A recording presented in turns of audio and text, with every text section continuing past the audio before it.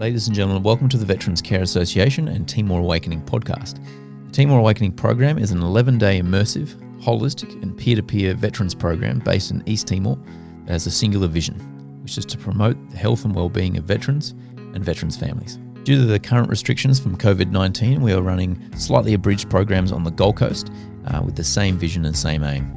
We're using these opportunities to sit down with our participants one-on-one and conduct podcast interviews to capture their story and their lessons learned and things that we can all learn from as we as veterans and wounded healers move through our own journey and help others do the same. We're going to be covering a whole range of topics including defence transition, mental health, relationships, veteran suicide, PTSD and post-traumatic growth. Whether you're out and about or listening to this at home or driving in your car, we do trust that you'll learn a lot by listening to our participants. Thank you and enjoy. Alrighty, Wendy Taylor, thank you so much for taking the time to sit down and have a bit of a chat with us. Obviously, we are at the tail end of TA14, and I know this is not your first TA, you were on the very first one. First one, yeah. TA1 back in the early days. Yeah. So, and I do remember you giving a bit of a testimonial and a bit of a chat then, and so this is not the first time you've jumped behind the microphone and had a bit of a chat about your career. But, the purpose of this is by no means is this a marketing plug for what we do. This is really more about having a chat about your story and what you've experienced and so forth, and with the view that the people listening to it will be able to resonate with it and learn something. So what I'll do first and foremost, if you don't mind, is maybe just chatting a little bit about your military story, military background, and where you were posted and where you went, and all that kind of cool stuff. Okay, will do. I joined Defence in 1981 as a reserve officer. Yep. I'd been working in the public hospital system. So first of all, I was a nurse and been working outside in Civilian Street for about, I started nursing in 1966, so it was a fairly long time ago, but went back to nursing because I immigrated to Australia instead than finishing my nursing in the UK. From the UK, I assume? From the UK. Yep. So joined Defence as a reserve officer in 81 and enjoyed that.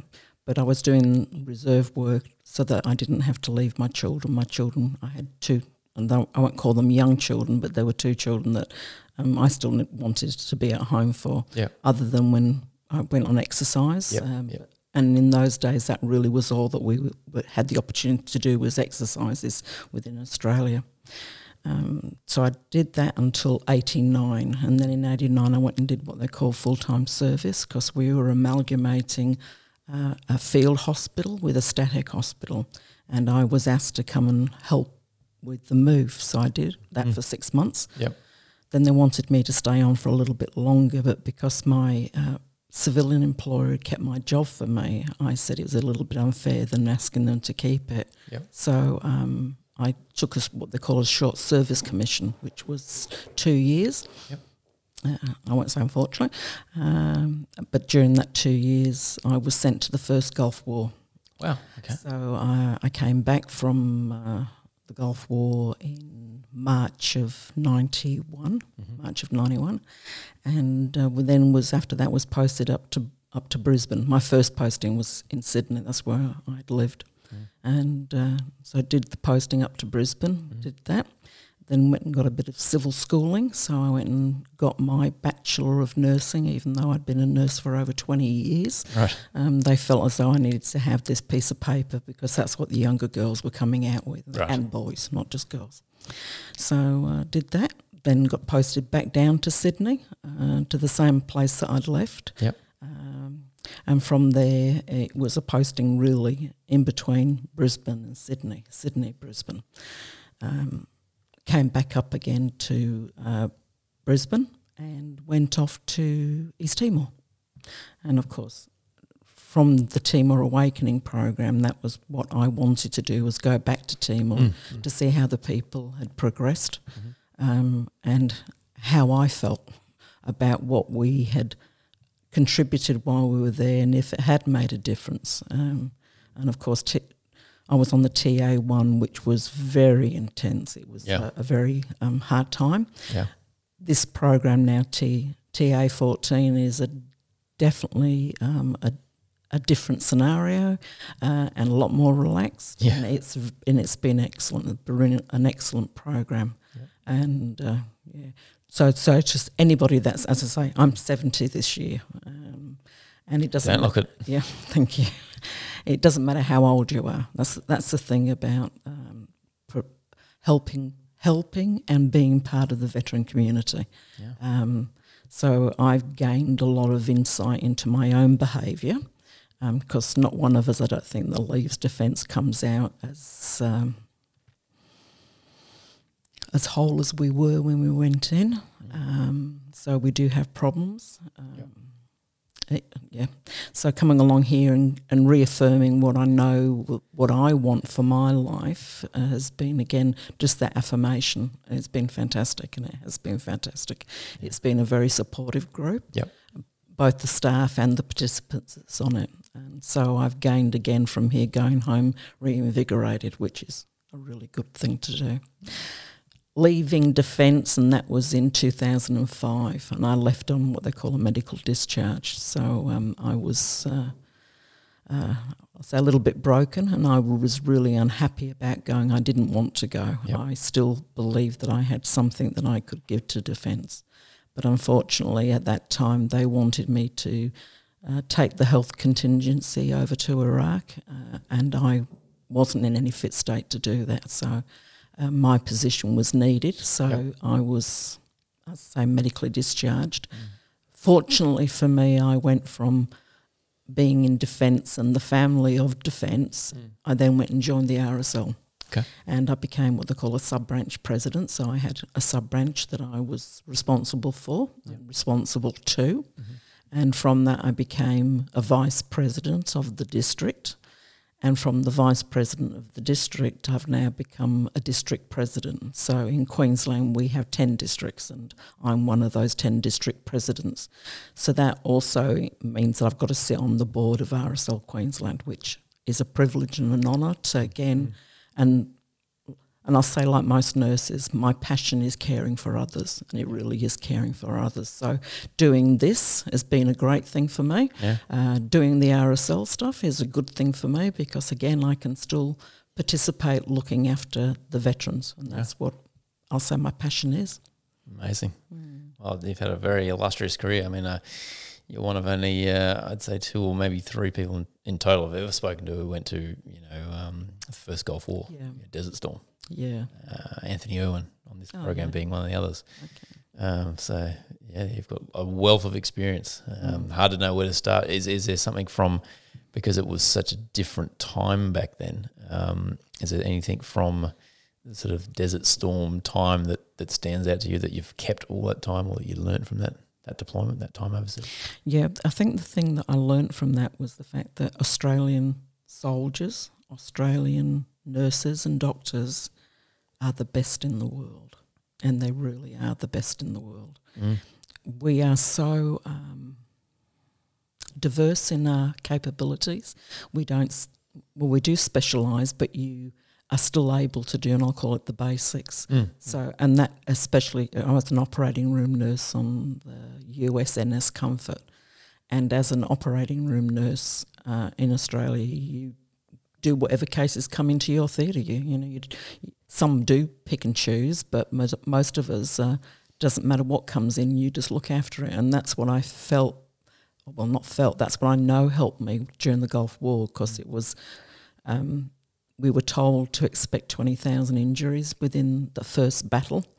Wow. And of course then that sort of caused quite a fair bit of panic with the staff, because they'd get their first specialty to start with, but then after that they could get anything on the table. So if you were the thoracic nurse, so looking after the chest, and your next patient had a brain injury, well, sometimes you found it hard to switch off from what you'd been so used to doing. But as I say, Australian nurses, that's your bread and butter. So it was... And I realised then and there that was what we needed to keep doing. I did talk to the Americans about their program, about what they were doing, how they specialised so much. And then I was fortunate in 1996 to get chosen to go over to America, to the in San Antonio and Fort Sam, to go and assess a theatre course that they run over there for nurses. Unfortunately, as I said to the director of that program, what they were teaching was for the nurses to what they call circulate, and that was so that they could watch everything that was going on. And as I said to her, that's not what Australia wants. Australia wants nurses that can be the instrument nurse, can be the circulating nurse, can be the anaesthetic nurse, can be the equipment nurse or the central sterilising nurse, not just specialising in one field, which is being a circulating nurse. So I came back and said that program wasn't really what we needed. However, we did send another nurse on that same program just to see how it went. And again, that was the weakness. The weakness was, wasn't good. Wasn't good for Australians. So we stopped sending nurses across to it. Right, okay. But they do send, and I'm not sure if they're still sending it, because they say I was out in 2005, but up until me getting out, they were sending nurses over to do critical care, so they would go and work in their intensive cares in the States. And the only good thing that medicine in the States is that you look after the veteran, you look after their family, you look after the veteran when they retire, so you're looking after people from paediatrics all the way through to geriatrics and death. So that's another thing that they do well, but we don't, because the only people that we look after in peacetime is fit, healthy people. Fit, healthy people. And that's AIR and compliant people. Yeah, and that's not reality challenging. Yeah. That's not.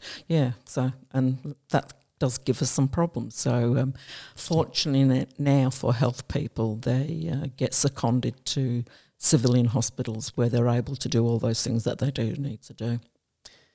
And do you think that, you're saying that our standards and our personnel are amongst the best in the world, if not the best. Yeah. Do you think that has maintained to this day? Do you think that standard, that sort of flame's been carried forward? I believe so, because if you talk to any other country about the Australians, I mean, it's always in the positive. There's never they don't know what they're doing. It's always positive. There's never any negativity there from anybody that talks about the Australians, whether it is the surgeon or the nurse or the infantry soldier. Yeah. And I'm talking predominantly army because that's where I came from. Yep. But yeah, so it's still out there. Still out there in the big wide world. So yeah. And what do you think is the reason for that? Why do you think Australians do have that? Well, the reason they have the reputation is because they've earned it. But why do you think we have that sort of strength? I think it's not because we're always saying that we can do, it doesn't matter. I think it's the fact that we are such a very caring people within Australia, and I think that's part of it. And I also think that, I'm not saying we'll give it a go, because that's always not to the patient's best interest, giving things a go. So the fact now that they're going out to civilian hospitals to be trained or to maintain their readiness to go and being exposed, and maybe it's because you do join defence, because I'm not saying you're looking for adventure, but you're looking for something that can keep you stimulated. Yep. And so again, maybe that's why nurses are the way they are in defence, is the fact that they're up for the challenge of something that will test them and make them work harder to look after somebody. So maybe that's what maybe that is it. Yeah, could well be. Yeah. And yeah, thanks for everything you've shared there. That's really cool stuff. I guess fast forwarding now, sort of more towards your transitional period, you said that you had some difficult times and you left the Defence Force in a disfavourable manner. What were the highs and lows, and how did you navigate that time in your personal life? The lows were the fact that I wasn't ready to retire. I wasn't ready to retire, and knowing that the injuries that I'd sustained while I was in defence would not allow me to go back into civilian work because I was broken, and both mentally and physically. But I still have a brain, and that's what got me angry with defence, was the fact that you might not have been able to get full value from me, but I still had a brain that was able to rationally think, had been there, done that. Also an older person, that's the other thing, So I believed I had a wealth of knowledge that I could still impart within defence, and they let me go. So I was disappointed, and of course anger. Anger was there. I've let go of the anger because, as I say, by being able to do things like the RSL and caring for veterans, being part of the Veterans Care Association and Timor Awakening, that's given me, I won't say things to go on with. Yeah, it's continued and allowed me to still give and care. Which is a big part of who you are. That's right, exactly. Yeah. Exactly. And during that time, you said you've let go of the anger and you've moved through a lot of this stuff. How did you do that? Was it something that you drew on in terms of internal strength, or was there something aside from just the Timor Awakening programs, which obviously are a big part of that, but you're a part of the RSL, you're out there in the veterans community. I'm assuming that there's been a few different engagements you've had along the way. What have you found most effective, and what would you like to pass on? Yeah, as I say, I think that, again, the thing is the fact that being part of the RSL has allowed me to continue to share with fellow people like myself who have served this country, who want to keep on giving back. And I think that's what it's all about, is you want to give. You don't want to always take, you want to give. So looking after others that sometimes aren't able to cope at the time is, for me, very important. So part of the RSL allows me to do that. So really I'll say my saving grace was joining the RSL and was participating with them. And and the other part, Timor Awakening, and even for people who've never been to Timor, you saw the change in those people that were able to participate and realise that you do matter and you do give. Yeah. And what was some of the standout things for you going back to Timor, given that it's been some time since you deployed there? What stood out to you? It was that they'd moved forward, that they had got their lives back. They were going forward. They weren't stagnating. They weren't. They were improving things like roads and buildings. And it was really nice to see some of the infrastructure that was going up. It was sad seeing a lot of the, I'll say the produce, products that came from places like China and overseas, that that they themselves, if they had the right backing from other companies, would be able to do it themselves. Would be able to do it themselves. I mean, they're still making their own concrete and everything else that they do. And I believe that they've got the ability to continue producing things without having to rely on, and I'll call them those other countries. And I think that would be fantastic, just like Australia. Australia, we've got a plus and a minus with the COVID. COVID has kept us being as social as we like to be, and that's the thing with most Australians, we like to be social. But the plus side of that is we've realised that we as Australians want to have things that are made in Australia. Yeah, that's right. We want things that come from here. Want to be sort of sovereign business. Correct. So hopefully from all of this bad COVID stuff, we'll be able to have more manufacturing of Australian goods. So. Cut down on the dependency on the international supply chains and so forth. Correct. Correct. Wow, okay. So there's been so many chapters of your journey, isn't there? I guess one of the questions I'm asking everybody here, and I think it's an important one, is with the benefit of hindsight, with the benefit of being able to go on different programs and learn things that we may not necessarily really have been taught in defence. If you could go back and tell your pre-discharged self, if you could go to whether it's 6 months before discharge or even 5 years before discharge, what would you say to yourself? There's life after defence. There is life after. And There's no hesitation in that answer. No. And I think that's the thing that it took me a while to learn, because I wasn't ready to go. There is a life after defence, and there is a life after defence, but you can still take your family of defence. And that's been really important. I mean, I served 9 years in the reserves and then 16 years in the regulars. So that was a big part of my life, in being involved in defence. by belonging to other groups. So I'm not pushing the RSL into everybody, but belonging to something that you can still participate with like-minded people and know some of the problems that they've had to go through just like you, then it's really nice having those people. Maybe I'm one of the, I won't say an unlucky one, but because my family, and I'm saying my siblings, they're all overseas. I don't have any siblings here in Australia, so I suppose that I don't have that nucleus family that like a lot of defence people have. So for me, defence became my family. Right. So everyone's back in the UK?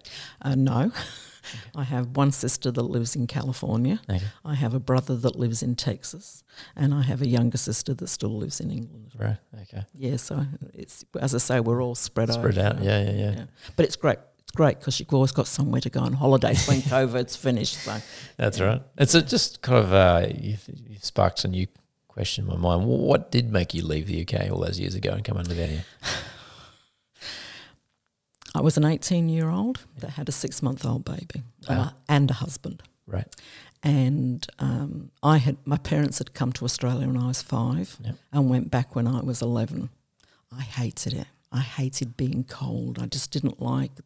It was grey and dismal in those days. It's not quite like that because with climate change, England has become a warm place. Right. And my daughter was born in June in the UK, and I got sunburnt 3 days before she was born. So there is still, good weather. But my first husband had been playing rugby, and he'd got a position to go and play with one of the first grade teams. And we'd gone for an interview, and they were still speaking thee and thou. And I came out of there and I said, she's not growing up speaking like that. I said, we're going to Australia. I said, you can come with us, but we're not staying. And, of course, he came with us, and we came to Australia, and that was it. So go to Australia where definitely no one speaks thee and thou. Thee and thou. It's the other end of the spectrum. Yeah. Well, you drop all the ends of your words. That's right. You need to go to Australia to learn how to talk English poorly. That's right. That's right. So, as I say, I came with a daughter. My husband then joined Australian Defence Force, and then we went to Singapore for 2.5 years, and I had a baby over there. So my son was born in Singapore, so I have my first Australian family member was my grandson. So okay. So 2 kids in total then? Yeah, just two. Yeah. Just two, a boy and a girl. And so I won't tell you how old Julie is because she'd kill me if I did. And Garth, my son now lives in the UK, which when he first said he was going to do that, I said, why do you think I came to Australia? I said, to give you a better life. Why on earth would you want to go and live there? He's got a good business, so he's quite happy being there, but I'm not happy. That's all right. Fair enough. And thanks. I didn't sort of think to cover that part of your life, but it did sort of intrigue me. What sparked that decision? But I guess bringing it back to the veteran space now, just for a little bit. What do you think is the main thing that we as ESOs are missing at the moment? Like, what's the one thing that you think the veteran space could do with that no one's really looking at the moment? When I did my final interview today with my team leader. What the program is with Timor Awakening, I think it should be done for families as well. So it should be mum and dad and the kids, and they should be included in part of the program, because I think a lot of relationships within defence go through so many struggles with the moves and all the other issues that you have, and the absenteeism of either mum or dad, that doing something like Timor Awakening for the family would be excellent. It would make the spouse realise that they're not on their own, that other people have exactly the same problems that they have in dealing with either the husband or the wife when they come home on deployment, and so do the kids, and that's the other thing. So doing a program like this, I would love DVA to DVA to actually sponsor people to come on this program, because I think it's worth it for the mental health of the individuals that come on this program. So if DVA can see that as a way forward for our wellness and well-being. Yep. It would be excellent if they could, just like other. We send people to professionals, and this is what this is. This is a professional program run by professionals who want the well-being of the veteran. Yep. So doing all of that, and maybe, I'm not saying fully fund it, but to actually give something for people to come and do this program, I think is what we should be looking at. Well, it really means a lot, for someone from your medical background to know that, because you have done so much training. So it would be difficult to pull the wool over your eyes if the program was a farce, if it was baseless. Yeah. But you've been on a couple now and you've seen how it works. But I definitely agree. I think because the family of the veteran is often the unsung hero. Correct. Both the spouse and the kids. Correct. Because they get, as you said, pulled around from posting to posting, putting up with a large amount of absence from the veteran or from the service member, and that has an effect on people's lives. It's disruptive. Yeah. And can be destructive too as well. Yeah. And you just wonder if something like this was offered to families, if we would have as much veteran suicide. That's right, because a lot of the problems come from it's just too issues. much. Yeah, it's just too much. They can't cope with their family and everything else. And so, if you could do that, that would be excellent. I agree. And Wendy, thank you so much for sharing all that. Really, really a depth of knowledge, depth of wisdom. And I have no doubt, as I've said to everybody else we've spoken to, because everyone has such great stories, that anyone listening to this has definitely benefited from it. So thank you so much once more. You're more than welcome. Thank you. Right. Thank you. Thank you for listening to our podcast. We trust it's been valuable. If you've got any comments or questions, feel free to reach out to us at support@veteranscare.com.au. And we do encourage you to share this podcast with anyone you feel really needs to hear it, and keep a lookout for our next episode. Thank you.